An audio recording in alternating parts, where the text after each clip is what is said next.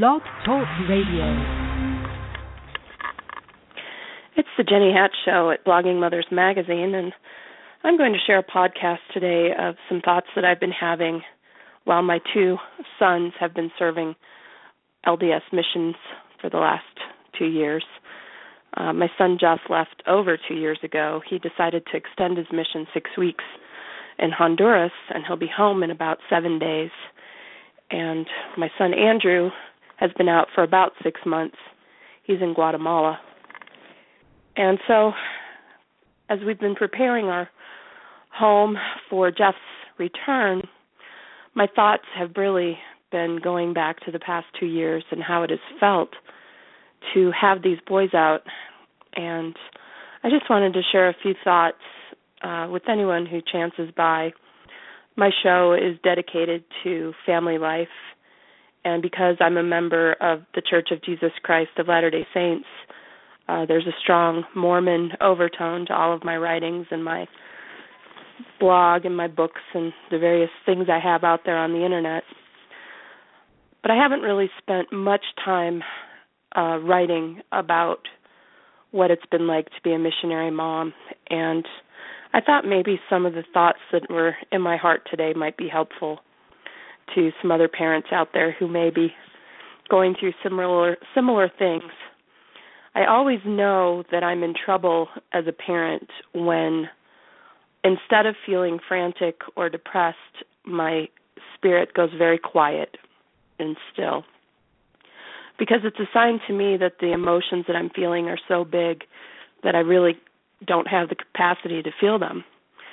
And when Jeff received his call in the weeks leading up to when he left for the MTC, I had this experience of things getting very, very still in my heart. And there was a level of terror and fear that came over me that was so real that I just, I numbed out. I couldn't feel it.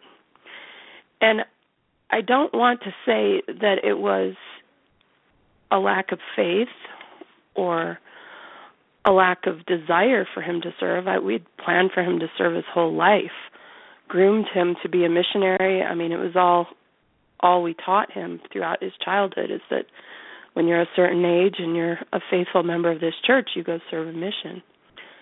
And so it wasn't that. It was more, I wasn't sure how my day-to-day life was going to look without him being a part of it.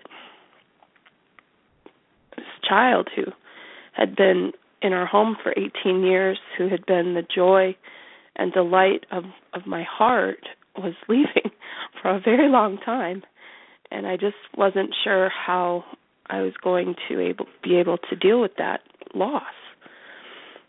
So that's the first thing, is just that feeling of the death of your family and what you've known as your family, with all the children home and your busy schedule. And so I was mourning that, and it was also knowing that when he came back, he wasn't going to be, my son anymore in terms of, a teenager who needs mom. He was going to be someone else, and so I was going to have to get to know him better. And while I will say that it's been helpful to get the weekly emails, I'm kind of sad that they don't do snail mail letters anymore, because at least in the country where he is, the time is so limited in the internet cafe where they do their work that if he only has an hour to read and write the emails, there's not a lot that they can share. And so I know he was writing to several friends, and he would just send one group email a week that was maybe 2 or 3 paragraphs. Most of the time it was just one paragraph. And it was like, hey, everything's good, taught this person, the work's going great, love you, bye. So that was one side of it, that there was just this deficit of information. And I like to think that if he had been sending me snail mail letters every week, there might have been more details about what his life was like. But because it was email and he could send these group emails, it was just really short. And I never heard from his mission president or the mission president's wives. I heard stories growing up from my brothers, oh, I love my mission president, and we'd get letters, and there was contact. And so that was odd to me that there was no contact from the mission president. I don't know if they've been instructed not to spend their time in contact with the families back home. I just don't know. And so that was odd that there was no contact with them. There was no contact from the MTC. We basically just handed him off at the doors of the Mission Training Center in Provo and goodbye. And so, again, this feeling of like, this kid's gone. I don't really know what's happening. And then for me as a mom, you hear stories and see things that other people post on their blogs. Probably the darkest day was when I just was on my iPad reading the news, and there's a headline, Mormon missionary killed in Honduras. And my heart skipped a beat. And it wasn't so much that I was afraid that Jeff was dead, because I had this thought, if my child had died, I would know. I would just know it in my bones. But it was more that I knew that if somebody had died in the mission field, most likely this would have been someone who Jeff was friends with, and it would have impacted him. And when we talked to him, which this incident happened right around one of the times he was able to call home, I think on Christmas, he confirmed that, this is a young man who he knew and was friends with and really respected, and he had died in a car accident. And so there were things like that, and then the Saratov Approach movie came out, and like an idiot, I went and saw it. I don't know what I was thinking, but, Paul and I went and saw it at the Dollar Theater here in Cedar City.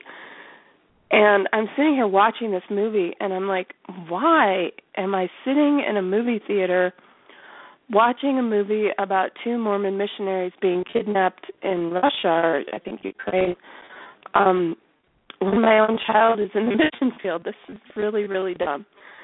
So I watched that movie and felt a layer of terror and concern, because it made it so visual what it might look like if he was kidnapped or hurt in some way on his mission. And then, moving away from just the sadness that this person that I love is out of my day-to-day life, and then the fear that, something horrifying might happen to him, there's the added stress of my husband loses his job, and we go through 8 months of unemployment, and the money's due for these missions, and how are we going to pay? We did have a savings account, and we used it month by month, but there came a day when the money was gone. I'm going to cry. And I'm embarrassed to admit that I did not have enough faith to know that money would be available in some miraculous way. I really fretted about it. I tried to find part-time jobs. I really went out on the internet, snag a job. I was looking for anything I can do. I even thought about waitressing, for heaven's sake, just so we could get the money to pay for Jeff's mission. And then somebody made an $800 donation to our mission fund without telling us who they were. And then another month, my brother-in-law made a donation, and then he made another donation. And I shouldn't have been surprised. I should have been more faithful. I should have expected that this was how it would go. But I guess I'm so pragmatic and practical that I really think this is my and my husband's responsibility, and that we're the ones who should be providing for our children. And so you don't expect that somebody else is going to pick up the pieces of where there are deficits in your day-to-day life. So, the past year, as Paul lost his job, we lost our health care, we lost our insurance. We did have a good severance from Hewlett-Packard that made things more comfortable for a few months, but there came a day when that money was gone. And it was just such a tease of, Paul would do an interview, and it's a job that's in California, or it's a job that's in Texas, or in Colorado, and are we going to have to move? And the constant back and forth stress of wondering what was going to happen and where we were going to go and how our life was going to work out was part of the big picture too. And I have, a breathing condition. I have asthma, and then I have hypoxia, which makes it very difficult for me to breathe. And I had a oxygen machine that I was on that the concentrator was here in our home, and I was able to fill the tanks, and it was very helpful to keep my oxygen saturation level very high. But there came a day when that was taken away because of our loss of our insurance. And so I went through again a couple of weeks of what am I going to do? This has been helping me so much to be able to breathe, and we're not going to have our insurance, so how are we going to,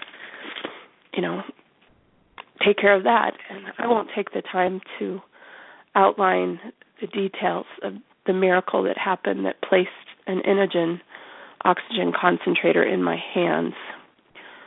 But I will say that my God is a God of miracles, and I love you, Carolyn Roundy, for what you did around making sure that happened. And my life has been greatly benefited by having this little machine by my side the last 8 or 9 months. And a miracle, a legitimate miracle in my life that I believe through several breathing emergencies kept me alive. And when I did not have the luxury to go to urgent care or to the emergency room when I was having a breathing crisis, my little machine was the thing that filled in the gaps there. So I think the main message I'd like to share with this podcast is that when you send your children out into the field to serve the Lord, that it's completely appropriate to expect miracles and to expect that the Lord will be with us and that He will bless us during whatever trials may appear. And Paul and I can both look back on the last year, and while there were just layers of unbelievable stress, mostly tied to him losing his job and our health care, there have been so many miracles and so much outpouring of love and support from our extended family, who provided us with a better Christmas than we ever would have done for ourselves, and from our ward family and community members. Their generosity and love has meant everything. I'm pleased to report that my husband was able to land a contracting job that, while he is grossly underemployed, we are so grateful for the income that he has brought in these past few months, and that has been a blessing as well. I would like to testify about food storage and provident living, because there was a time in our life when we had little babies and not a lot of cash, when it felt like every time I had $5 in my pocket, I was going down to the cannery to can up another 5 or 10 pounds of wheat. And we have largely been eating that food for this past year. Cans of red, white, wheat, spelt, kamut, rice, beans that we canned in the early 90s have been the staples of our diet while Paul has not had a job. And this miracle of storing food and living providently and planting a garden, it has been put to the test this year in our home in a way that it never was before. And I am so grateful that we have been able to mostly be self-reliant with our day-to-day food, and we even had a stash of homemade laundry soap, enough to last months, that kind of carried us through. And so that has been a blessing as well. I would like to spend a minute talking about the terror side of Mormon missions.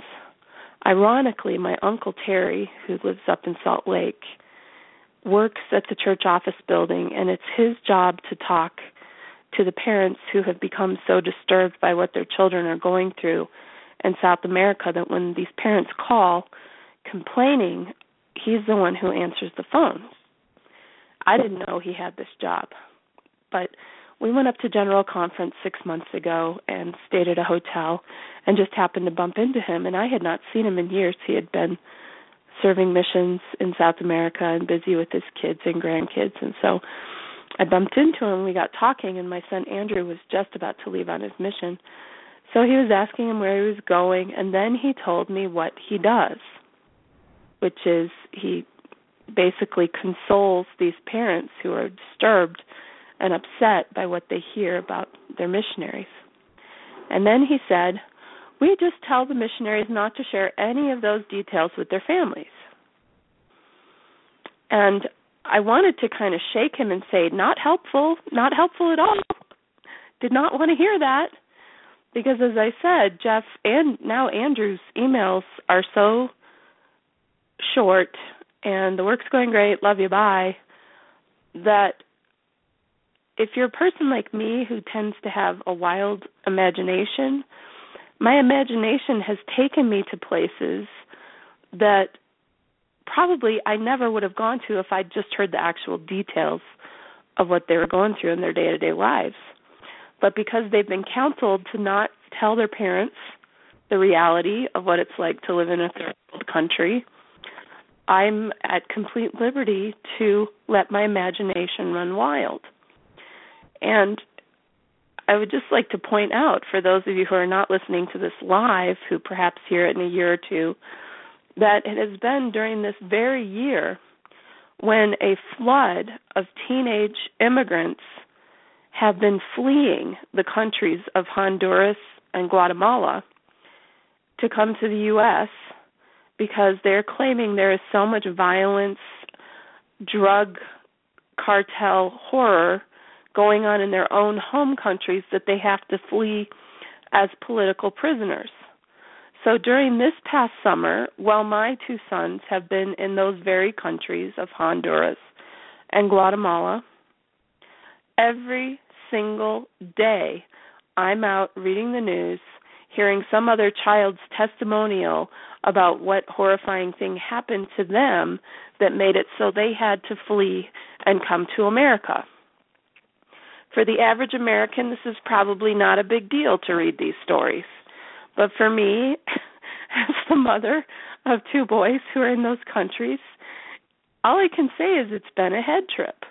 You know, my friend Barbara sent her son to Ukraine about the same time that Andrew left to go to Guatemala, and I said, how does it feel to be sending your child into a war zone? And she said, well, I'm just trying not to think about it, you know, because it is such a head trip.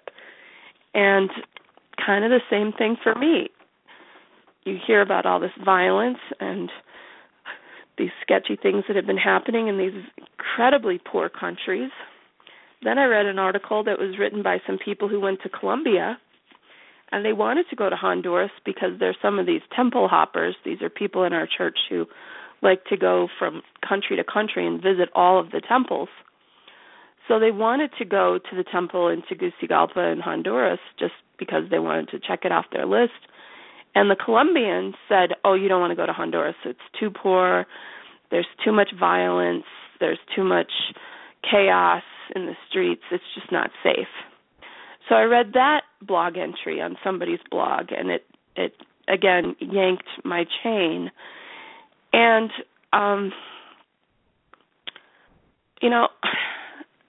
I think the main thing I'd like to convey is that this is not easy.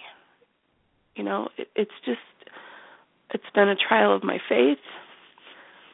I am so glad that my boys wanted to serve, worked hard to save money to go, were able to do it physically, emotionally, and that they're there and they're going to hopefully finish strong. I can tell Jeff is. I hope Andy does.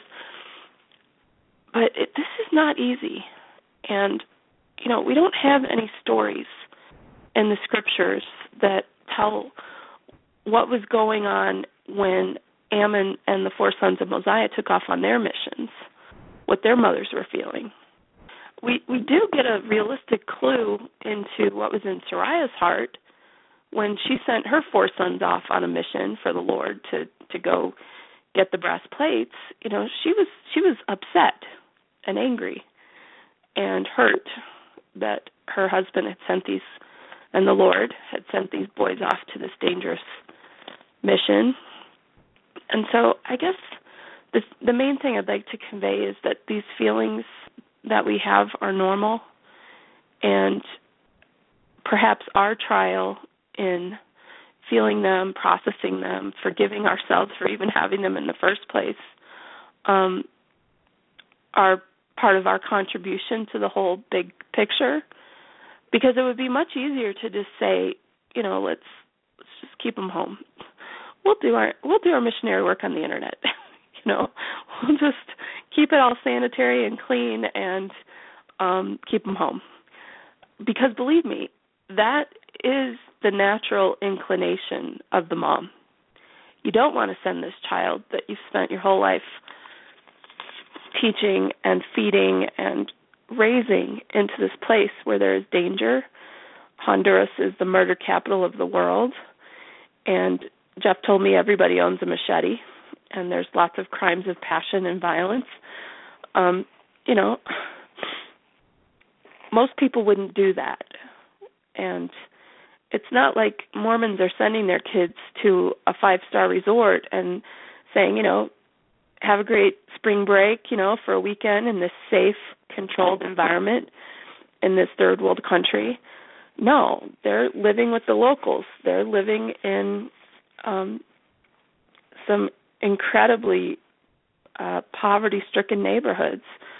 Jeff said when he got into Honduras, the mission president's home was in Tegucigalpa, so they landed and they drove in, and he said he could see a Chili's restaurant, and then he saw a Kentucky Fried Chicken, and he was like, okay, there's some familiar things. I'm okay.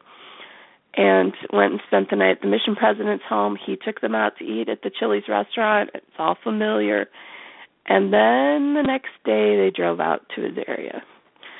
And he said the mission president drove up to this shack that had no running water, no electricity.